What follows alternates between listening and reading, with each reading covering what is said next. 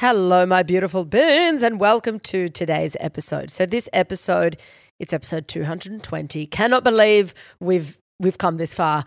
And it's all about, it's kind of a lesson in self-love. And the theme of today's episode is who is getting the best out of you, or the best of you. I'm not sure how I'm going to title it yet. Who is getting the best of you?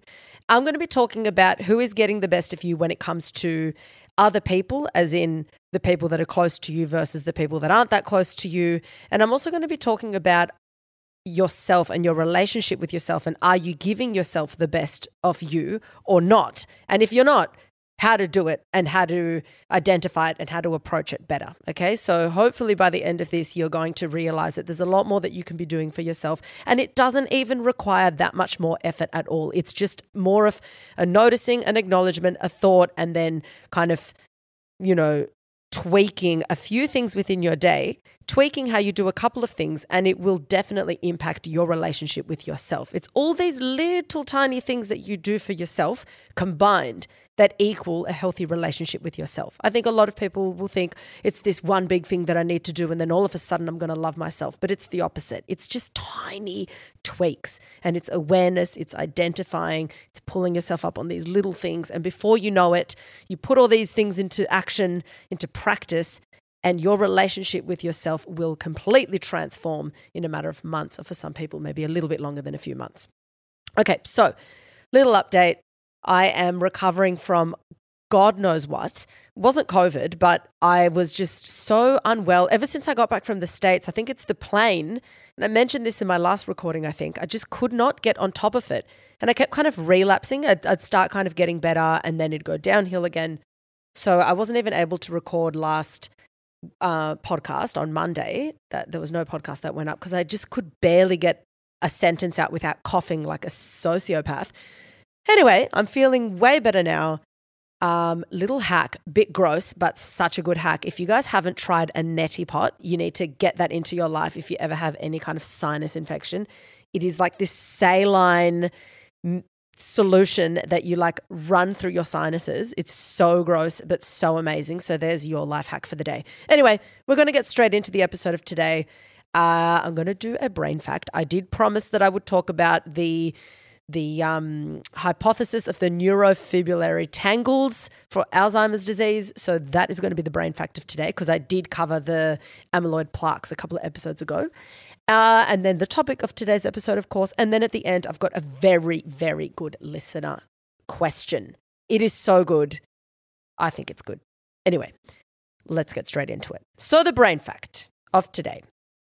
Neurofibrillary tangles. We're going to talk about this molecular mechanism that goes on behind these tangles. Now, before I go into it, I always get great feedback. Everyone fucking loves the brain facts. That's like one of the main DMs I get is brain facts, but it's a bit like tedious and sciencey, and I understand that some people are here just to listen to more of like the psychology side of things. So if that is you, maybe fast forward it to roughly like the 10-minute or 11-minute mark-ish. If you're not into like hectic science and like cell anatomy and shit like that. I fucking live and breathe it and thrive on it. But yeah, little disclaimer. Now, like I mentioned before, when it comes to amyloid plaques in the brain for Alzheimer's disease, it's a hypothesis, okay? There's a very heavy theory that this is the cause of Alzheimer's disease. But what we're not sure about is it just heavily involved, or is it the cause? Now, another hypothesis, which happens alongside these amyloid plaques, is the neurofibrillary tangles, and it's called the tau hypothesis, okay? This one about the neurofibrillary tangles. If you have studied Alzheimer's disease, anything around neuroscience, any of that, you've definitely heard of the tau hypothesis, okay? So let's go into it. Neurofibrillary tangles, it's kind of like these plaques that I was talking about in the sense that it's things that clump together. These are it's made up of something different, but it's these clumps of tangles, and they happen due to the misfolding of a protein called tau, okay? And this happens to a different reason to amyloid plaques. What we're dealing with here is something called a prion, where you have a protein, and proteins are kind of coiled up and packaged in a very specific conformation, like very specific way, right? And if it's not folded properly, it's a misfolded protein, and that is called a prion. And the prion is what then goes on to cause damage through a whole series of events, right? It's that prion. It's the misfolded protein. For whatever reason, something's gone on in the folding of the protein, and then fucking how you going? We've got issues. Now, the tau hypothesis is saying that Alzheimer's disease is caused by the misfolding of the tau protein. So what is the role of tau normally? So within the cytoskeleton of the neuron, so that's the structure of the neuron. So imagine that neurons have their own little version of a skeleton, right? So you've got like the soma, which is like the body of the cell. Then you've got all these extensions that reach out. You've got the axon and the dendrites and all these bits that reach out to be able to connect to other cells. I'm kind of like, you should see my hand movements trying to explain it to you, even though you can just hear my voice.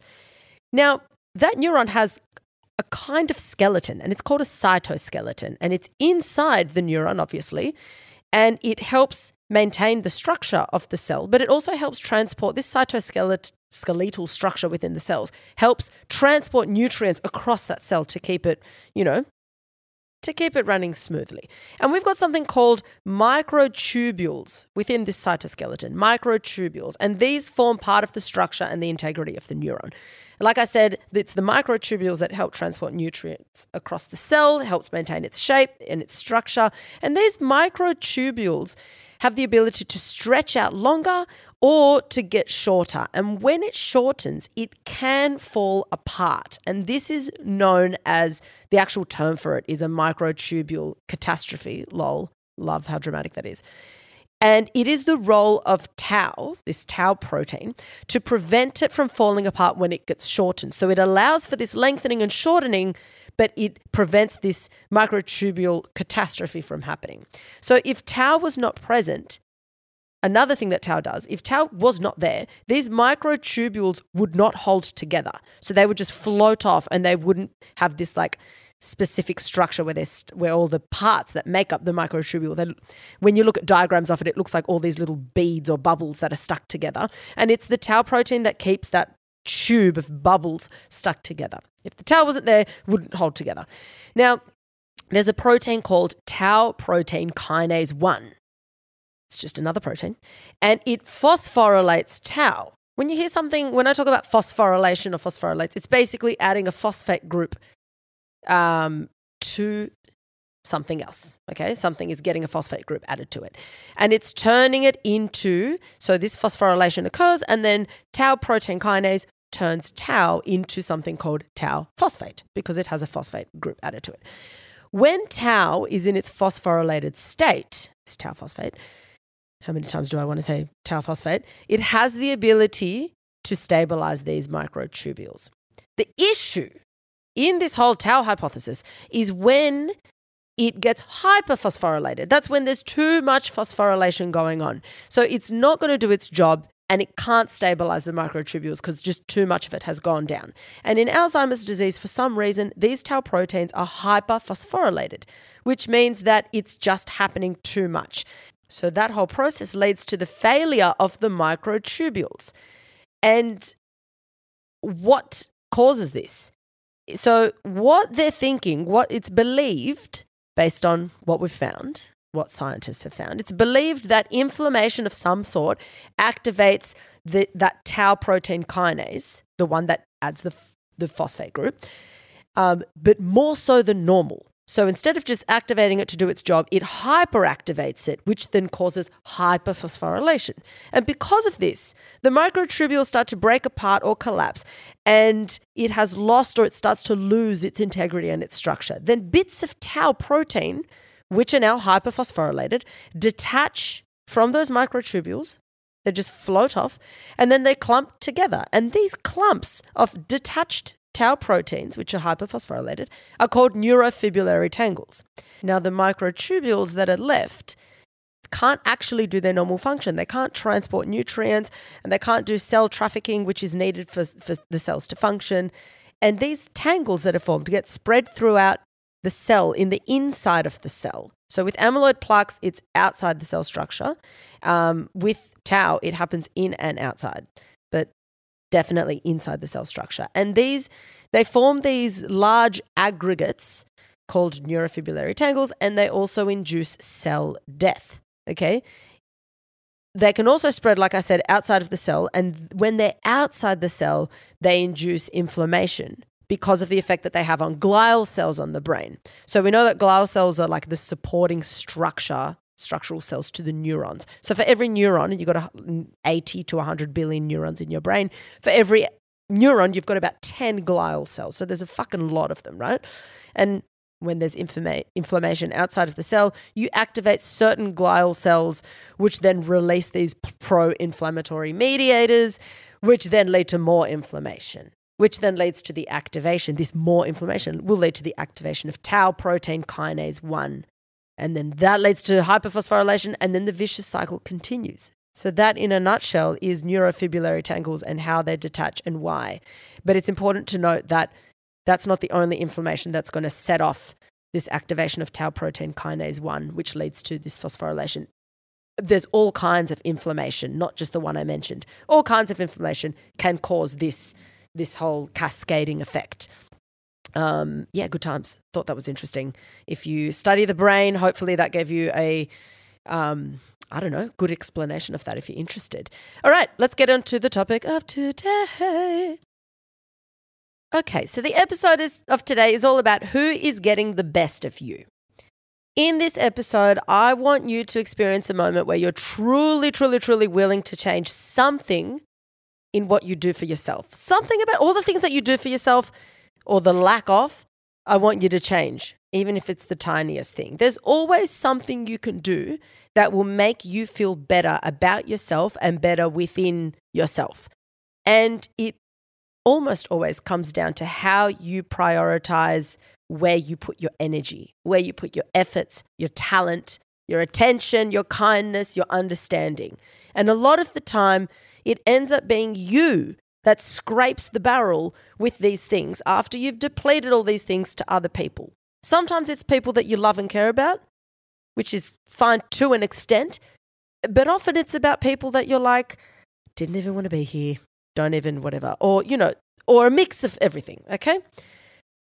Today, I'm going to be talking about how you should be giving yourself the best of you. And then second to that, the people that you fucking adore should be getting the next best thing. And then it goes on and on and on. I mean, ideally, in an ideal world where it's like all peaches and cream, everyone's getting the best of you, you're getting the best of yourself, and, all the above. But we do have a threshold of attention span and energy and the ability to do things. And we have a limit of time in which we can do these things. And we also have, a very wide spectrum of moods that we feel, okay? So we have to understand that not everything is going to be this high-flying excitement, happy times, whatever.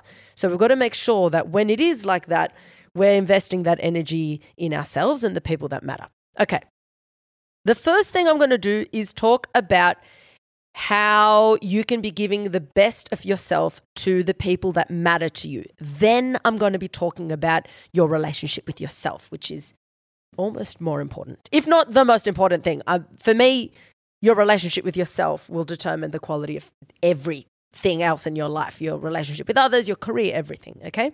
So what I'm going to do is I'm going to be just talking about themes and topics just to get your head around this concept that I'm talking about. It's this idea that it's actually going to help your good relationships become better, and it's going to help the relationships that you're trying to improve a lot faster.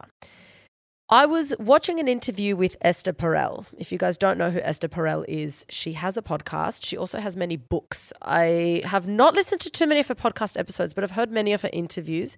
She's phenomenal, and I'm reading one of her books right now.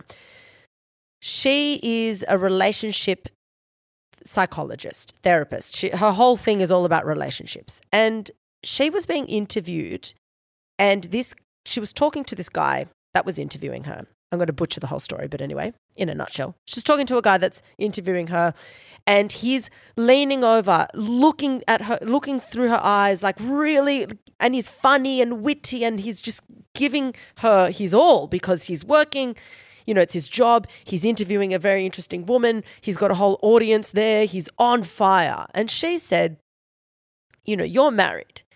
And he's like, yeah. She's like, do you go home and, she goes, right now, I'm getting the best of you. I get this version of you that's, up there. It's just the best. I've got your attention. You're funny. You're all these things. Does your wife get that when you get home? Or do you go home and you're like, ugh? And he just pulled a face being like, oh my God, I've never been so seen in my life. Like you could tell it all in his face. She kind of was, without him even saying anything bad about his marriage, she was kind of calling him out being like, make sure that you don't put all this, all the best of you to people that, like, yeah, it's good that obviously you're not going to be like, oh, I'm fucking tired, I'm not going to work. Like, it's not saying that. But it's just be aware that the energy you bring to strangers because you want to impress them, you need to be bringing some of that energy home to your marriage or to your partner. A lot of people wonder, like, why has the spark died? It's because we become complacent. And then you end up in a lot of relationships. The reason why the spark dies, obviously you know each other so much there's less surprises that can happen. But often the reason the spark dies is when you meet someone, you fall in love with that person who is putting their best fucking foot forward. And they're not even being fake, but they want you to see them in their best light. So they are just glowing and you're like, fuck, this person's energy is unbelievable. I really want to spend time with them again. I'm magnetized to this person. And you're doing the same. You're bringing this energy. You're giving them your attention. You're listening to what they have to say. You remember what they say. You have fun because you're so present in that moment because you're into each other. And it's this beautiful electricity that's kind of like being thrown back and forth between the two of you. And that's what then forms the foundations of the relationship at the start. So then you start dating and then you're learning more about each other. It's fun. It's intense. It's beautiful, right? Then it starts to, go on and on and on. And then you start learning about each other's annoying things, each other's flaws. You move in together. You then you're also each other's like downtime, which is not a bad thing, but you're like, oh, I can just relax when I'm with you, which is not, again, like I said, that's not a bad thing. But it's all about trying to maintain the balance as much as possible. What happens for a lot of people is that the excitement fades and then everything else increases. So then I come home and, oh my God, I just want to relax and do nothing. This is my time to just chill. Just let me be on my phone for an hour while I'm trying to wind down. And all these things are okay in doses. But if every time you come home, you just flop on the couch, when you've just been giving the best side of you and the side of you that your partner met and vice versa, and your partner's doing this to you, you're giving that intensity because that part of you still exists. It never dies. But you're giving it to other people. You're giving it to people at work, new friends that you've met at an event where you were networking. It's still there. But your partner sees less and less and less of it. And then people wonder why the spark dies. So you've got to ask yourself, this version of me that exists, that really existed when we started dating, or, when I started hanging out with this group of friends, is it still there? And if so, to what extent? And could I bring more of it into the relationship, or into the friendship? Because sometimes you get so comfortable with a group of people that it becomes really comfortable to talk about your pain and to talk about your stresses and your frustrations and your worries and the things that annoy you and this and that and all the things on your plate and how anxiety, everything, which is great. That's what close friends are for. That's what your family's for. But is it now gotten to a point where you offload, fucking take all my weight, listen to everything I have to say, see you next time, mate, and then you leave? Is that what you're doing? Because I'll give an example. I've got a friend, love them so much, and they were talking to me recently about how much they love meeting new friends. And it's one of their favorite things to do. They love to meet new friends. They love to hang out with new people because specifically, and they mentioned this reason, specifically because when they hang out with new people, they noticed their best version of themselves come forward. They were like, I'm way funnier. I'm so fun because I'm actively putting in more of an effort. And I noticed that I don't bang on about my exes. I don't bang on about my dating dramas and all these like sad stories. I just find myself absolutely thriving because I'm in the zone. I'm meeting new people and it's all this fun, exciting energy. And I was like, that's really good that you have that. and that you get to experience that every time you make new friends. But what can you not also do that with your friends? Because at the moment, your friends are literally always getting called to then sit on the phone and listen to you talk about the same story about your ex again and again and again and again and again and again and again and again and again, right? Which is fine. Like I said, that's what friends are for. But now this elite version of you, are you giving that to your friends, or are you just seeking out all these new friendship groups because you get to experience that fun version of you with these new friends because you don't want to, kill the vibe or kill the mood by constantly talking about your ex-partner all the time? Meanwhile, you'll just then turn back to your friends and be like, oh, hey, can I burden you with all these dramas? So basically what I'm trying to say is it is absolutely what your inner circle is there to do. They're there to support you and listen to you, but make sure that you are still giving those people that matter to you the best of you. Don't reserve that to impress people that you don't know, because those people are going to be like, fuck, what a legend, and then walk away and forget about you, okay? Which is fine. Nothing wrong with that. And if you have a good time there, but make sure if you're going to do it for people that you don't know, you best be doing it for people that you care about, because that's why relationships break down. That's why relationships get boring. That's why friendships start getting like, this is a bit boring because you just talk about problems. Then the only thing that's interesting if you only talk about problems is when you hear about gossip about someone else and bitching about someone else, and then it becomes toxic, right? So it's like, I need to make sure that I'm still bringing the fun. I'm bringing the excitement. I'm bringing the spontaneity into this relationship. And I'm still that epic version. When someone met me, I'm still that friend 10 years down the line. I'm still that partner 20 years down the line. There's I tried to find this study and I'm so annoyed that I couldn't find it so I could literally reference it for you. But I'm going to keep looking because it was a legitimate study that I found once recently, like 6 months ago. And it spoke about relationships that share in, because, I think a lot of people think that the really close relationships are where you share in your pain together. And that definitely helps you get closer with someone, absolutely, because it's vulnerability and you're opening up. But the relationships where you share fun and laughter on a regular basis are the ones that last longer. I fucking need to find this study.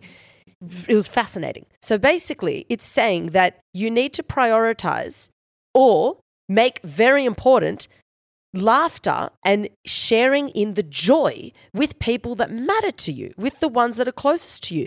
Don't be like, the old ball and chain at home, and then have fun outside of the home. How can you include your partner, if you want to keep the spark alive, how can you include your partner in that fun and excitement? It's the little moments in life where you're sharing in joy that is going to determine the longevity of that relationship. And it makes sense if you think about it. It's pretty logical if you really think about it and break it down. That makes a lot of sense. So I was doing an interview on Lucy and Nikki's podcast, Happy Hour podcast, and there were listener questions being sent in. And one of them was, how do you keep the spark alive in a relationship? Now, I've only been in my relationship for just under 3 years with Tyrone. So obviously I'm not talking about a long-term relationship. But this person that was writing in was, early 20s and in a relationship. So obviously they weren't in a massively long relationship either. One thing that I have found that I absolutely love in my relationship, which I've not had in my past relationships that I have with Tyrone, is that he is genuinely a very happy person, but more importantly, he shares that joy with me, right? So what I mean by that is that a lot of people might be really happy, but they're kind of reserved about it and they're quiet, they're just, chilled in their happiness. Whereas he will be so outwardly, genuinely happy. When he comes home, he like rushes over, oh, my love, big hug, will sometimes dip me, give me a big kiss, just for the sake of it. When he wakes up in the morning, he'll be singing so loud, walking out down the corridor of our apartment to go to the car park. I can hear him singing, I'm every woman, it's all in me, singing that song. He's just full of joy and full of life. And how do you think I respond to that? I end up mirroring that behavior. If someone's got this beautiful, and it's not fake, it's just a genuine, beautiful energy. When he's in a good mood, he wants to share it with everybody who he can. So he's sharing it. So then I'm just, obviously, then I start to, emit back that same energy. And before you know it, you're like, fuck, I'm in this really high vibrating state right now. I feel really good. And then every time you think about your partner, like often when I think about Tyrone, I'll just have a big smile across my face because I remember something fun or funny that we shared in. And it's always the small fucking moments. It's always something that happened in the kitchen or when he was saying goodbye this morning. It's not like, oh, that trip that we went on. While those trips are great, that's not what I'm always thinking about. So it's always trying to bring moments of like joy or excitement to the people that you care about. It's crucial. Okay, you got to make sure that you're giving the best of yourself to the people who you love the most. Okay, and then if you can extend it to everyone else, great. But make sure it's not the other way around. That's the one thing you got to make sure of. Don't be this legend out there and then some boring dud who's on their phone all the time, not giving a fucking bar of attention to your family or your partner or your best friends who you only ever use to be like, hey, you can take all my burdens and fix all my problems. Anyway, bye. I'm going to go meet these cool people and be the best version of myself. Just make sure you're not doing that. If someone's going to take your burdens, you also want to share all the best moments with them as well. Now, we're going to go into yourself. I've got a few things that I've fucking written down. This is probably the main one that I want to be talking about because often people, and this happens a lot with parents. It happens a lot with mothers where they give and give and give and give and give and give to everyone else, riddled with guilt. And then when it comes to giving themselves something, it's kind of, that's the last thing on their agenda. Okay. And that's not a healthy thing to do. And it's actually not doing, obviously it's not doing yourself any favors, but it's just not going to be good for all your relationships across the board if you're not giving yourself the best of yourself every single day. So above every relationship, you are the one that should be getting the best of yourself. Not everyone else and then you last.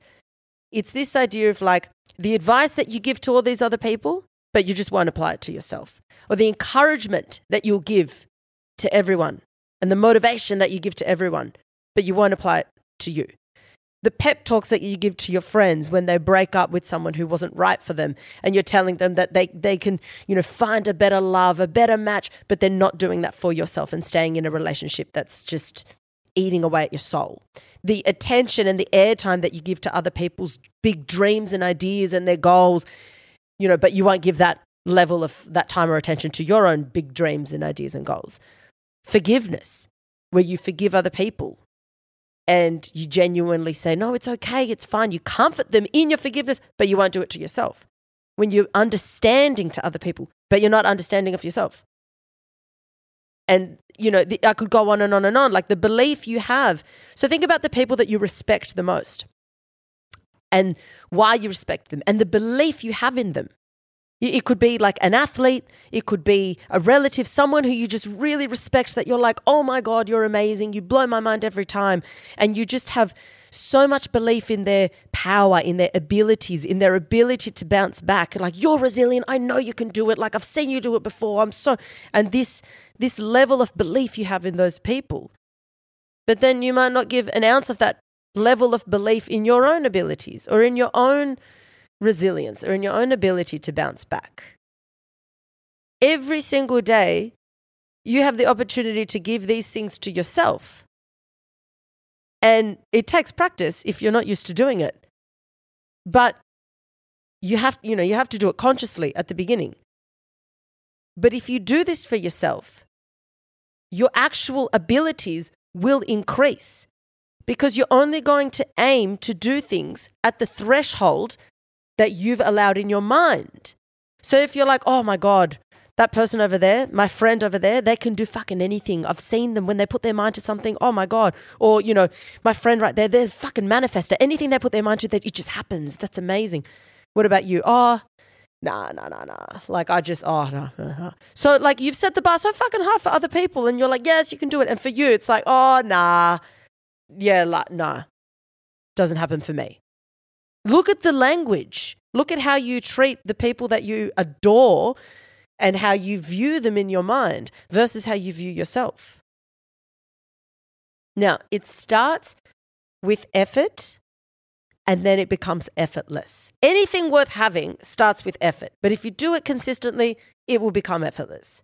So what I want you to do is I want you to ask yourself, how can I give myself the best of myself today? And it could be the tiniest thing in the world. Is it dedicating the first hour of your day before you communicate with anyone outside the household, as in not fucking using your phone? You know, just communicating with your family and your pets. You know, no one has ever said, well, I doubt, that being on their phone for the first hour of the day has truly helped their relationship with themselves. Ever. So if you're trying to improve your relationship with yourself, that's the first thing that's got to go. You wake up and you dedicate that first hour to you, right? And it's not to say that there's not people in the household that you've got to interact with and do things for as well. But you think my attention is going to go towards everything I'm doing. I'm really going to be present. I'm really going to be focusing. I'm going to get up and not hit the snooze button. I'm actually going to get up and actually, you know, take the time to do my skin routine, whatever makes me feel good, right? But I'm going to do it for me. It takes 3 minutes, but I fucking feel good when it's done, okay? Ask yourself, am I giving the worst to myself? You notice when you've got a crush on someone, or you put someone on a pedestal, you show them all the attention, you want to help them, you make yourself available, you show up for them, right? You are like, this person is fucking worth it. If they say, hey, can you do this? You're like, absolutely, I can do this. 100%. Imagine if you did that for yourself for 1 week straight. For a month. Imagine if you said, for the next 7 days, just 7 days, I'm going to be that person. I'm going to be the person I got a crush on. I'm going to be the one that gets my energetic moments. I'm going to be making myself feel good. I'm going to be dressing up for myself. I'm going to be doing my hair the way I love doing my hair. I'm going to light that fucking candle that I spent too much money on just for me.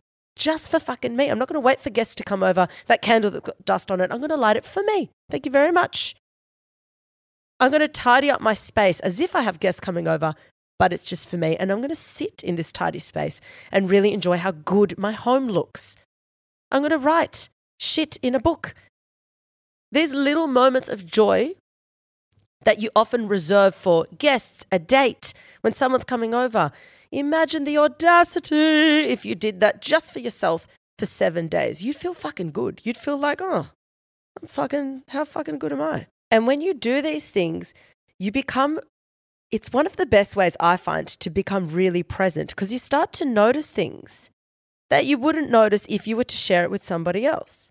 And I'm all for sharing things with other people, but sometimes it's good to do something just for you, because you actually notice it so much more. If you were to just sit there in your space, you've tidied everything up, you've lit the candle, you've got this empty notebook and a pen, and you're like, you've made yourself a tea, you're like, holy fucking shit.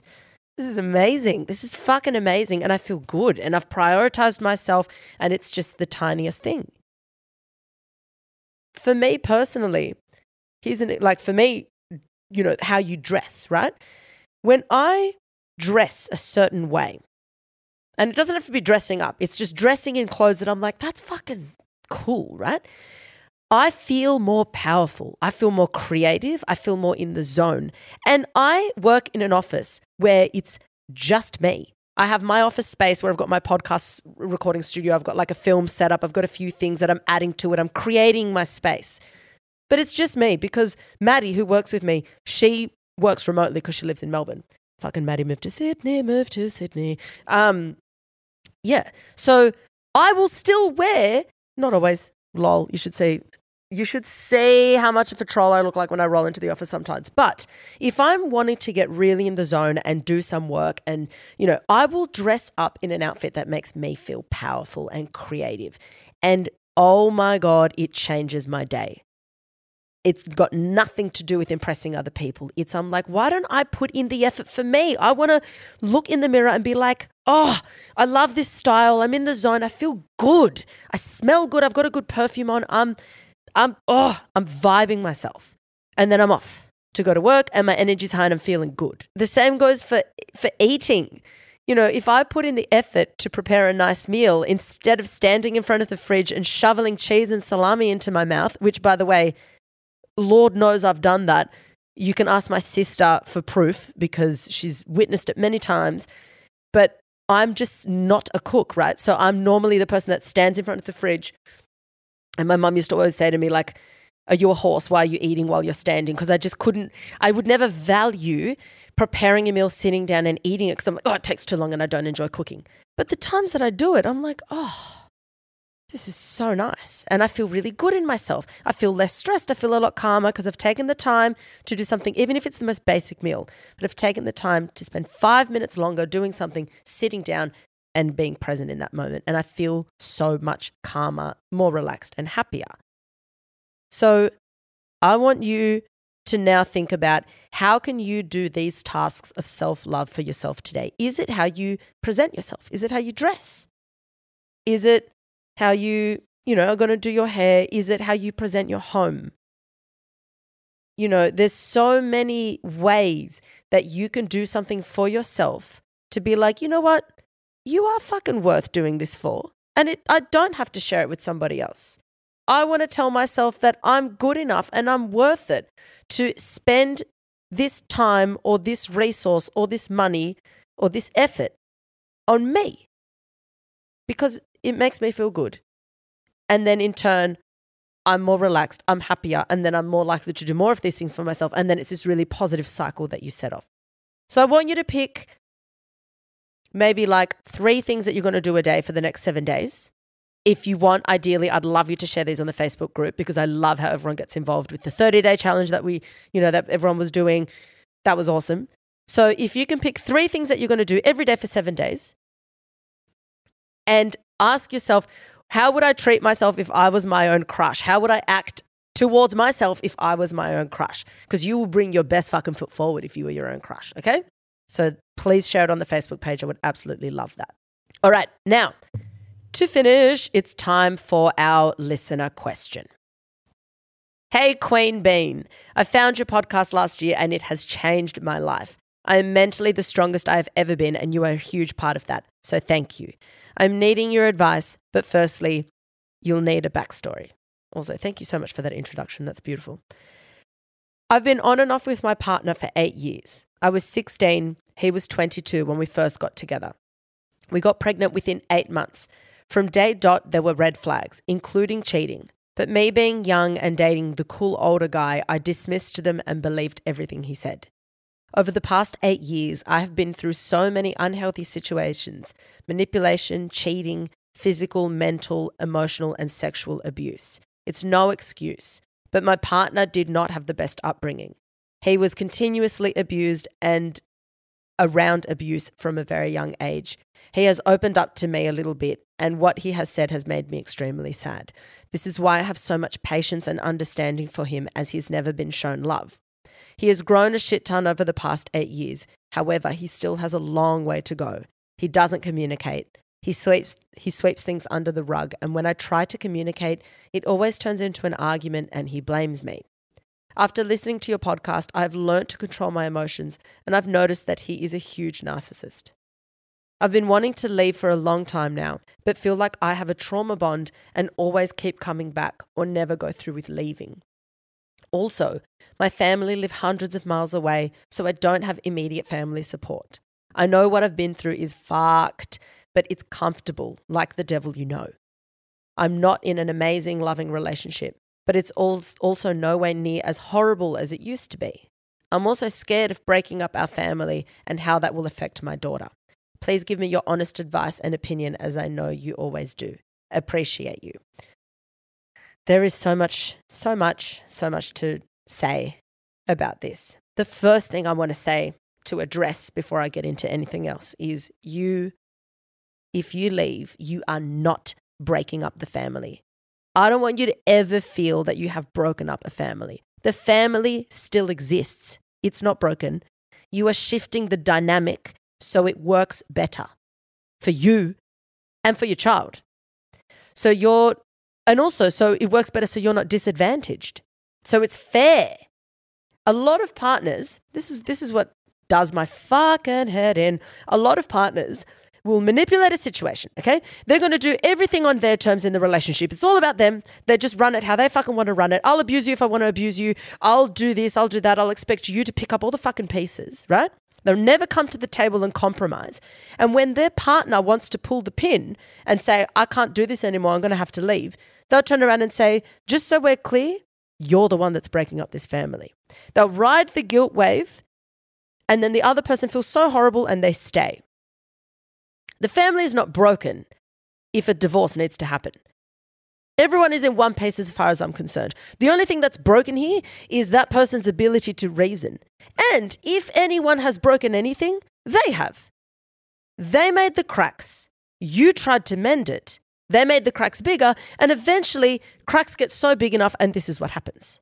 So you are not breaking up or breaking the family. And a child is always better off growing up with parents who are happy and thriving than in a relationship where their parents are suffering or in a dynamic that's not healthy. A child's main need is to be loved. That's it. Now you can show that love however you want. Single parent, co-parenting from different households, in a married couple, it doesn't matter. But the child needs love and they want to see love. Okay? So if you are like, this is a very unhealthy relationship, but I can't leave because my poor child. No. Because if a child's also seeing you suffering, and mind you, children are fucking switched fucking on. You would know, you're a parent. They fucking know, right? They know if their parents are unhappy. So don't ever feel like I'm doing my child a disservice because I need to leave for my own sake. So if you're talking about just the child, as far as the child's point of view, a child needs love. That is their primary need. And you can give that love. You can have a very healthy dynamic, a better dynamic, divorced than together. And there's many divorced couples out there that prove that. Okay? And I just don't want you ever staying in a very unhealthy, abusive relationship because you think it's going to be damaging to your child, because that is absolutely not the case. Children just want to see their parents happy. Parents together who fight all the time do the child no favors. Okay? Don't think it's a better alternative. Don't think you're doing it's the best thing for them. Never feel guilty about what leaving your partner will do to the child. Your job is to love your child, give it the most harmonious home possible. And yes, conflict happens. Absolutely. Even in healthy couples, conflict happens. That's normal. Okay? But how do you repair conflict when it does happen in front of the child? And does this relationship that's going on, if it doesn't have adequate repair, if the child doesn't see a healthy repair every time there is conflict, then they're not going to be perceiving that as a loving household anyway. The next point I want to touch on is that he had that horrible childhood, or the abusive childhood. And that is truly horrible that he went through that. And nothing can justify that. That's awful. And you have done a lot, from what you've written, a lot to support him and help him wherever possible. But just because he's been hurt, there is no excuse for you being hurt too. It is not fair. And you don't have to carry that. It is not your job. You can still support him from afar if you want. You don't have to. You can still aim to have a healthy co-parenting relationship and work towards having that. But you don't owe him a lifetime of being his romantic partner. Let that be fucking clear. You don't owe him that. And because he had a hard life, it's not on you. It is not on you. You don't have to be more understanding with abuse that's happening to you because they've copped abuse. What the fuck? You don't have to ever be understanding when someone abuses you. What's to understand? It has to stop. Okay? So the priority here is to protect yourself. And you've done a lot for this person. And you don't have to continue doing that. Okay? There should be no guilt. You shouldn't be feeling bad about this because you've done a lot and you didn't even have to. And lastly, when it comes to this, because you're talking about discomfort, I've got a few questions for you to ask yourself. Are you living a life that you didn't sign up for? Is this life enough? And another question, if you didn't have a child, would you stay? And if the answer is no, then that is the answer. Okay? Because I'm not there looking at your relationship, knowing the dynamic of the relationship. There may be big enough reasons that make you want to stay that were not mentioned in this letter. But if you know for sure that there's no fucking part of you that would stay if it wasn't for the child, then you have your answer. Okay? It's not to say it's going to be easy, but it's your life and there's one that you get. And you're young and there's so much you can do with your life. There's so much you can do with your time. There's so much you've learned already. Don't think, oh, because all this time has passed and it's gotten a bit better. There's so much that could be at your fingertips, but difficult things, you have to go through difficult things, unfortunately, in order to get to those things. And you got to ask yourself, am I worth doing all of that? And the answer should be yes. Okay? I hope this has helped. I know I can't give you a definitive answer, but that's my advice for your situation. And hopefully you can kind of see it the way I see it. And you should be very proud of yourself as well for everything you've done so far. And you've raised a child and, you know, there's so much good around the corner. It is there for you. All right? Thank you so much for writing in. I really appreciate it.